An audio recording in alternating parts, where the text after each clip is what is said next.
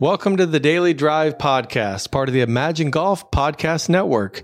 Enjoy listening to a previous series inside the Imagine Golf app, where each week we feature 7 concepts from a best-selling book or a top mind in the game. Here is our founder and the voice of Imagine Golf, Malcolm Scoville. Everyone said Tiger was too young and inexperienced to win the 1997 Masters, but Jack Nicklaus told a very different story. Hey everybody, this is Malcolm. Welcome back to the Daily Drive, where we're lowering our scores and lifting our golf IQ by setting aside a few minutes every day to learn about the mental game. It's spring and the azaleas are in full bloom. We're obviously marching towards Augusta. This is day 5 in our 7-day series on the 1997 Masters, My Story by Tiger Woods. In 1986, no one believed Jack could win the Masters. Tom McAllister was a reporter that Jack knew and admired. In a local newspaper, Tom wrote, and I quote, "Nicklaus is gone. Done. He just doesn't have the game anymore. He's 46, and nobody that old wins the Masters." Jack took that as a personal challenge.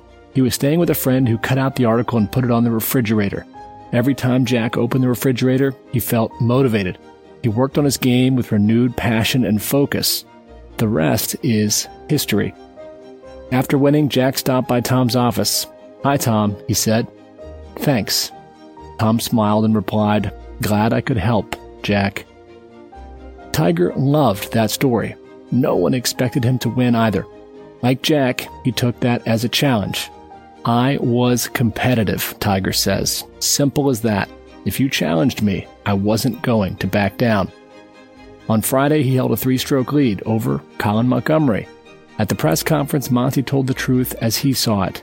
On Saturday, he said his experience would be an advantage over Tiger. He didn't know it, but he had just given Tiger that kind of motivation that Tom McAllister had given Jack. It didn't take Monty long to find out. On Saturday, Tiger says, "Monty knew he was in a heavyweight battle. He realized his comments were giving me extra motivation. He was walking around with his head down and shoulders slumped." By the end of the day, Tiger had a 9-stroke lead. At the press conference, Monty once again told the truth as he saw it. "There is no chance humanly possible," he said, "that Tiger is going to lose this tournament."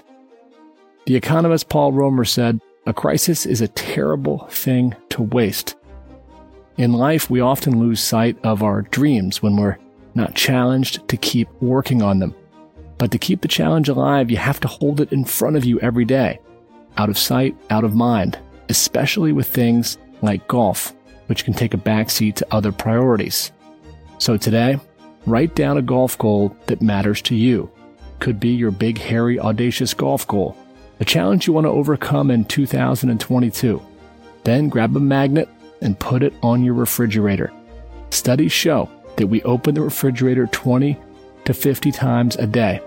If we see our challenges daily, we're much more likely to take those dusty dreams off the shelf, stay motivated, and keep working until the dreams come true. That's all for today. Tomorrow, Tiger will share his thoughts on using technology to improve our play. Until then, keep imagining what's possible.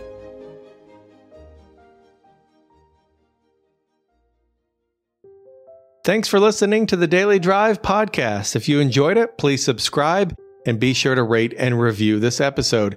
If you want more content like this right now, download the Imagine Golf app from the App Store or Google Play and start your free 7-day trial. You can listen to hundreds of snackable mental game lessons.